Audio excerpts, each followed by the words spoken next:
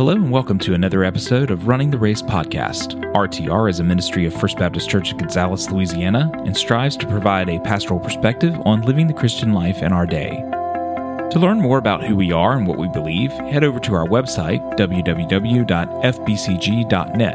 There you can access more episodes of the podcast, view or listen to more sermons and services, or use other great resources we have over at the site.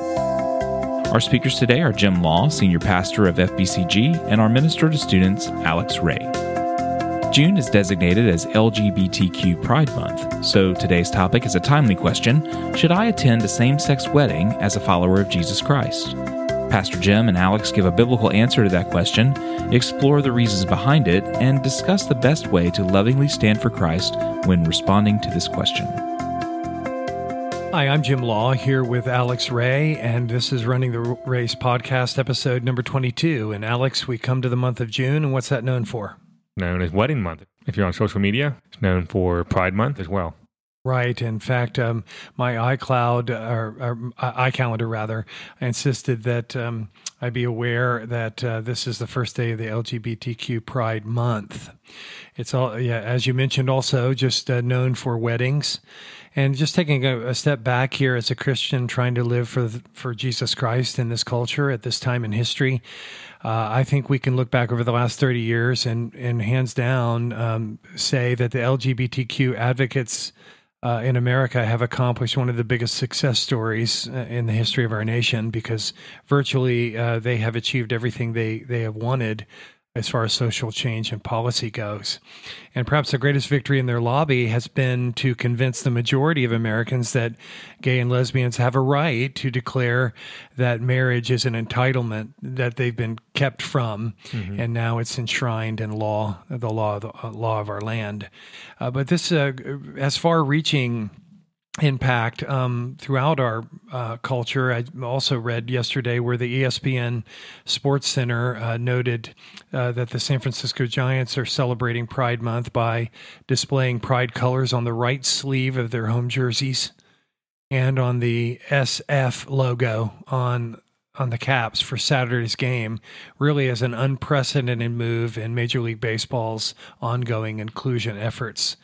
I thought the comments of Pastor Garrett Kell were insightful. He says, I wonder how many Christians, Jewish or Muslim players or coaches will refuse to wear the rainbow flag symbols and face fines or be released. Mm-hmm. We must remember that loving someone is not the same as approving everything someone does, and that we can disagree deeply and still love one another. That may be a pipe dream in some areas of our culture, but I think that really is at the heart of what it means to be a Christian. Sure. Jesus said we're to be light and salt, and the light is not something we come up with. When we speak of light, we're speaking of truth, which is centered in God, who is light, and in him is no darkness at all. Mm-hmm. But throughout culture, the area of entertainment, we see the advances of gay ideology and thoughts, movies, main characters becoming a martyr because of homosexual suffrage and this type of thing. It has really made an impact. And here we are talking about perhaps the sacrament of this social movement, to where marriage has been granted as law in this country. So what are your thoughts on this as we look at answering the question? Right. And the question for the podcast, Alex, all that chit-chat and not getting to the question is, should I go to a same-sex wedding if I'm invited as a Christian? Right. Should I go to a same-sex wedding? Yeah, it's a really important question. I think as we think about this, as believers, I think it's important for us to say at the outset that we're not standing on some pedestal that we're looking down on everybody else, that we would say that part of the tenets of the Christian faith is that we understand that we're all sinners in need of a Savior, which is why Jesus came to save us from our sin, to die the death that we deserve. Could he live the life that we should live, but we don't, and so the gospel is that if we put our faith in Christ to save us from our sins, then we will be saved. And so we're not wanting to condemn anybody. We don't want to be mean-spirited, but we do want to stand on the authority of Scripture. And as we think about this question, should I go to a same-sex wedding if I'm invited, we want to be faithful. we want to be faithful Christians who stand on the authority of Scripture. And so I think it's important as well to maybe at the beginning of our conversation that time today is not going to allow us to really do a deep dive into all the biblical texts regarding homosexuality, that we're starting on the outset. We're bringing the understanding that homosexuality, homosexual acts is condemned in Scripture. And there's lots of things that can be said about that. That's a little bit outside of our scope for our episode today to do a deep dive anyways. But we're beginning with the understanding that homosexual activity is against God's order, his creation. And so we're wanting to just think through pragmatically, how should we engage in this subject? How should we engage with this question? Because this isn't a light decision to make at all. If you have a loved one if someone's going to invite you to their wedding, that's someone that cares about you, you care about them. Mm-hmm. So the way that we answer this isn't a light decision at all. It's one that's significant, one that's going to have significant repercussions as well. Because if you think about it, if we go to this wedding, and we'll kind of unpack this a little bit more, I think, but if we go to this wedding, this so-called wedding, and I would say it's actually a redefinition of marriage, not actually being granted marriage, it's actually a redefinition of marriage. We'll talk more about that in a moment. But if we go to this wedding, then we might be perceived as supporting this union, because to attend the wedding is effectively to support it. At the same time, too, though, if we don't go to it, then we might risk losing this valuable friendship that we have. I think, we have later plans to talk about the theological reasons why we wouldn't. But I think as we kind of look at an initial response, I think how we communicate everything in the Christian life is what's so important. I just, maybe the short answer would be no. Mm-hmm. I'm not able to go. How would I communicate that? And why? We'll get to the why in a minute, but I think the tone, just going back to this point under consideration, is that we're all sinners, and the last thing that we need to communicate is a sense of condescension and arrogance about how we speak about these things. So I would suggest something like, just saying, I value our friendship. As you know, I'm a follower of Jesus Christ. And based upon the definition of marriage set forth in Scripture, attending is not a way for me to show my love for you. Right. That's what I would say. Mm-hmm.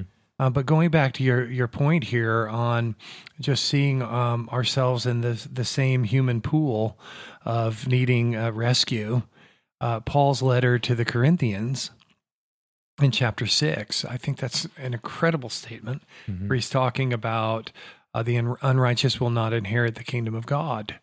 And so do not be deceived, neither sexually immoral, nor idolaters, nor adulterers, nor men who practice homosexuality. Notice the variety of sins here. Nor thieves, nor greedy, nor drunkards, nor revilers, nor swindlers will inherit the kingdom of God. Mm-hmm. And again, Alex, this is not saying that anyone who commits one of these sins isn't going to be in right standing with God or enter into the kingdom of God. This is speaking about unredeemed humanity, which was all of our condition mm-hmm. prior to the regenerating work of the gospel in our life. So will not inherit the kingdom of God. And I just think it's important in noting this, that he's clear on what the Scripture says, condemning that practice. And so he's describing people the trajectory of their life is defined by these things, rather than a putting off of these things and pursuing obedience. Every Christian's a lifelong repenter. But notice he says in verse 11, such were some of you. Right. So as he's writing the Corinthian congregation, there were members in that body that were guilty of each one of these sins. I guess that is really eye-opening. Such were some of you, but you've been washed. Mm-hmm. And so we're all sinners in need of grace, and we're not standing on some pedestal, because temptation to sin comes in different ways to different people. And so we've talked about having compassion, where we read reports that like 80% of lesbians were abused sexually in their past. Certainly there should be compassion towards that, but not jettisoning the truth to accommodate human autonomy. Right. And that brings it to, I think, an important question for us to think through, which is, what is a wedding all about? What is marriage all about? If we're going to use these words, if we're going to talk about being married, and we mentioned a few moments ago that we would argue that marriage, the term marriage, has been redefined. Well, redefined from what? And so what exactly is marriage to begin with? What exactly is a wedding? Those are important. If we're going to talk about what it's not, we have to be able to say, what it is. And so I think we can say Scripture is very clear about that in Genesis chapter 2, that God created marriage. That marriage is a thing that God created, a good gift from God. One of the first songs of Scripture is when Adam sees Eve. He breaks out and prays after he sees this woman that God has made.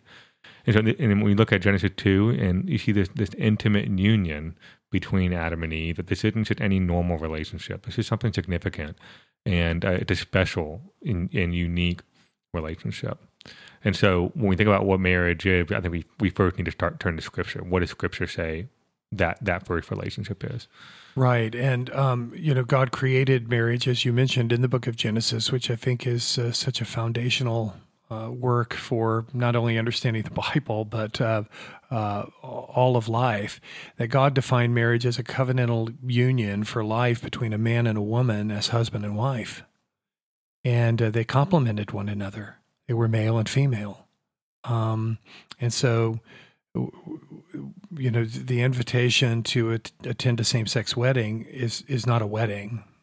It would be the ultimate contradiction. It would be giving consent to something that is in direct conflict to God's word. It reminds me, Alex, of an interview I watched with Piers Morgan and Rick Warren, the pastor of Saddleback in California, and really going at the heart of biblical authority was Warren was objecting to the redefinition of the term marriage to include same-sex couples. And Morgan went on to say, but this term marriage is from the Bible, right? And then Piers Morgan went on to say many things in the Bible just wouldn't fly today. According to the Bible, if you look lustfully at a woman in this audience, you should be stoned to death. Well, that's just not right. Right. Christians need to be able to say to objections like Piers Morgan gave there, as seeing that for what shallow, and say, hold on, Pierce, that's hermeneutically flawed. You need to take a step back and to see that God, indeed, the Old Testament needs to be understood as given to Israel, and that the laws that were civil and ceremonial were exclusive to Israel. But God has given moral laws communicated in the Ten Commandments, communicated in the law of Moses, and reiterated in the New Testament. And so marriage is reiterated again and again throughout the text of Scripture. In fact, Jesus said in Matthew 19, what God has joined together, let no man separate. And he referenced a man leaving father and mother and cleaving to his wife. Paul did so in Ephesians 5 and so forth. To be able to say that this is the foundation for human existence. This came into being before government, before the church. And I think of the statement in Hebrews 13 where he says, marriage is to be held in honor among all men. It's a creative ordinance. It's to be held in honor. It is greatly dishonored when we step outside the definition that God's given. Right. And so again, when we say we ask the question, what is marriage to begin with? And I think an important question to add into that is that, again, why is it only two people? Why, if we ask these kind of questions, we want to redefine marriage to be two people of the same sex, which is the conversation for today.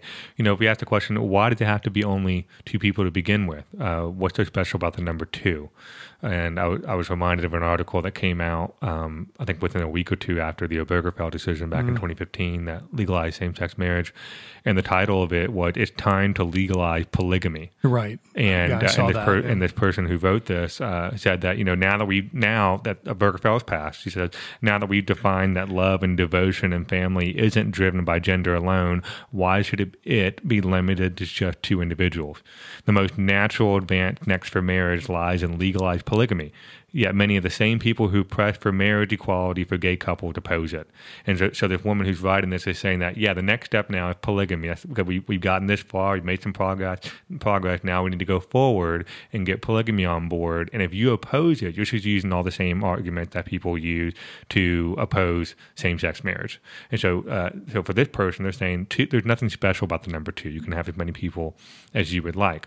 So if someone wants to redefine marriage, they're going to need to say that same-sex marriage is okay and it should be accepted. They're going to need to come up with a justification and say, well, why is it only two? Why not three? Why not four? Why is it only for adults? Should children not be allowed to do that? Why? What's the reason why they're going to object to that? Should it not be another question? Should it not be among family members? Should members of the same family be able to be married? Why or why not? I saw an article just this past April, I think it was in New York, if I'm not mistaken, that a parent tried to marry their own child. And they filed for marriage. And I don't know if you saw this article, but do you know what their argument was? This was the argument. They said, quote, "Through the enduring bond of marriage, two persons, whatever relationship they might otherwise have with one another, can find a greater love of expression, intimacy, and spirituality." Now, that sounds beautiful. Taken out of context. But when you realize, oh no, this is a parent trying to marry their own child. Well, if you want to redefine marriage, how do you object to that? On what ground, what basis can someone say, no, that's wrong? And I just don't know how you get there outside of what God ordained in Scripture. So one of the pressing points for the same-sex marriage is equality. Why are you withholding equality from them? Mm-hmm. And I think it goes back to the definition of marriage and why that's not something that Christians can capitulate to. Right. And that, again, that interview with Pierce Morgan and Rick Warren, he says, do you ever see this changing?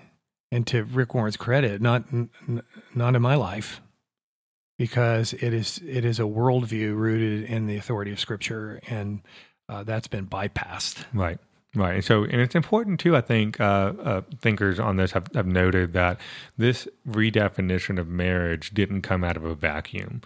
That it's not as if all the same-sex marriage advocates should all group together and they somehow made this tidal wave of change happen all on their own. I think of Ryan Anderson's, among other Christian thinkers who pointed out that the dissolution or the dilution, rather, of marriage is a decades-long thing that started back in the 70s, where you had heterosexuals who devalued marriage by use of no-fault divorce, swinging couples, swinging couples, the rampant use of pornography, absentee fathers, all these sorts of things that are kind of overlapping like a Venn diagram over in the institution of marriage. It dilutes it, it devalues it, and then this is just what we're seeing now. It's just the end result of that. It's a decade-long process. It didn't start in 2015. It started back in the 60s and 70s, probably even before then as well. I think it's interesting just to chart the last 50 years from the 1960s to see how our cultural changes mirror Romans chapter 1, where Paul talks about in verse 24 giving over to sexual sin and moving on to homosexual behavior, lesbian behavior, and then a depraved mind where your conscience doesn't even function, and you have a culture who's now cheerleaders for rebellion against God's order. Mm-hmm. And so I think in answering the question, as a believer, should I go to the same-sex marriage of a friend or an invitation, a family member, whatever? I think another reason we shouldn't go is because we would find ourselves celebrating life that is on the road to destruction. Right. And that's really, again, when we're thinking about how we answer this question, let's imagine I come to you and I say, Jim, I'm getting married to a man this weekend, and I want you to be there. Again, thinking through how do we answer that? and you would say what you just said. I couldn't in good conscience go. And how we say that, and going back to my earlier response is that I value our friendship, and I'm a follower of Jesus Christ, and because of God's definition of marriage, I'm just not. This isn't the way I can best show my love and support for you. Right. Right. I don't know that we have. I don't think that we have the room to bend on our conviction that we can love those with whom we disagree with, especially if they're family members, if they're close friends. But what's interesting about this idea of disagreement is that I think in much of modern society that if we stand on biblical conviction, you're called intolerant. You're called a bigot. You're intolerant. You're closed-minded. But tolerance, by definition, presumes a disagreement. That you're tolerating a different view. If there was no disagreement, then there's no tolerance. It's just agreement. It's just acceptance. So tolerance, by definition, presumes that there's some sort of disagreement in place. And so if I'm going to tolerate you, or maybe on some sort of different view, I'm going to disagree with you, but yet still be friends. And so I don't know that this charge of intolerance really sticks, because I think it rejects it. It's a misunderstanding of the word. But when we look at what Scripture says, again, we need to stand firm to what we know is biblically true. I think we also looked to the example that Jesus set as well, where Jesus constantly spent time with the sinners of what the Scripture said, the sinners of his society. One of my favorite verses in all of Scripture is Luke chapter 15, one of my favorite chapters, and especially the first 2 verses, where it says that now the tax collectors and sinners were all drawing near to hear him being Jesus. And the Pharisees and scribes grumbled, saying, "This man receives sinners and eats with them." And I love that verse, the 2 verses, because it shows where Jesus' heart was, that he spent time with those whom were looked down upon, who were on the outcast, who were on the margins of society, and so on and so forth. And he loved them. And I think that's the model we need to follow as well. And looking at this on the wider range of cultural, how do we engage the culture and live for Christ in this culture? Certainly, we're called not to be conformed to the image of this world, but transformed by the renewing of our mind. That's Romans 12:1. And 2, is just looking at our responses to that are so important. Standing convictionally and standing on Scripture is the firm foundation that we're promised. I think in looking back at this, responding to attending a same-sex wedding, there's also theologically the picture of Christ in the church. Mm-hmm. That God really created marriage, designed marriage to display Christ's covenant to his bride, the church. And that's not replicated in a same-sex union. What we find too, Alex, in this question is really the pressuring for Christians to conform more than ever. And to not do so, you're being intolerant. But I think it would be helpful to see that our role here as believers, as the church, is a prophetic role, a light and salt role. And I remember something John Piper said in one of his messages, that salt doesn't mock rotting meat. And so, we want to be to stand with our hands open wide to receive those who would want to come to Christ, and even if it's our own family members. But often that's not what's wanted. That's not what's desired. Right. The desire is, no, you need to come over to where we are. And that just can't happen because of God's call on our life. Now, there are ongoing conversations. We're not old covenant Israel. We're not living under the theocracy of God's rule. We're living in a representative democracy that's pluralistic to the core. And there are policy decisions on how that's going to be lived out all the time. So for us talking about this, Alex, this isn't a social warrior conversation for us. Mm-hmm. This is simply, it comes back to, I had a family member who invited me, a friend who invited me to a same-sex wedding? Should I go or not as a Christian? And how should I think of this incredible wave of momentum at every level in our culture to embrace LGBTQ plus ideology and way of life as normative as a Christian? Right.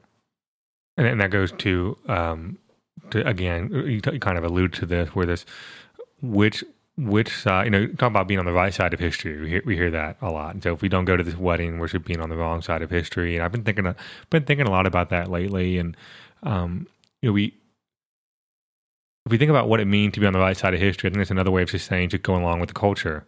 But culture and the norms of culture and the moral standard of the culture, if you should do even just a cursory look over the last 10, 15 years, 5 years, not even that long, just last 5 years, standards change. The cultural standards change. And so if that's the case, then if I'm to be on the right side of history, and that means I have to change as the culture changes, which is to never really have any kind of real position at all. And I'm reminded of Isaiah 40, which said the grass withers and the flower fade, but the word of our God will stand forever. And so what side do I want to be on? I want to be on the side that doesn't change. I want to be on the side that didn't just change with the wind and doesn't go to and fro based on whatever kind of pressure happened to be going on at the time, but rather on the unchanging word of God, who knows more than I do. Right. Kevin DeYoung said that, to the response that you're on the wrong side of history. Yeah, but I want to be on the right side of God Almighty and what he said. And I think of Noah and Genesis 6, 7, 8, and 9. And a prophetic word was given to Noah to build a boat, an ark. And we read in 2 Peter that Noah was a preacher of righteousness. He preached for 120 years to all the inhabitants on this globe. And 8 were saved. Was Noah on the right side of history? No. They laughed at him. They mocked at him. They ignored his message. And on that day, he got into the ark, which is a picture of Christ and God's saving grace. And he and his family were saved. And I think loving the truth is the key to this issue and every issue. In 2 Thessalonians, there's a teaching of Paul where he's talking about this end-time figure, this Antichrist figure, and how the deceptions of that come from this world's agenda kind of circulate around, and how are you kept from being swept up into the vortex of that deception? And Paul answers that question in 2 Thessalonians 2 by loving the truth. Mm-hmm. Loving the truth. They refuse to love the truth and be saved, Paul wrote. Therefore, God sends them a strong delusion so that they may believe what is false. So, Alex, think of that on this issue and every issue in the Christian life. The key from being deceived is loving the truth, not merely assenting to it. I think that's one of the problems in the church today, is there's a lot of surface level assent to Christian truth, and there's not a lot of loving it. Mm-hmm. And that means you're savoring it. You're treasuring it in your heart. You're allowing it to be operative in how you think and live in the decisions you make.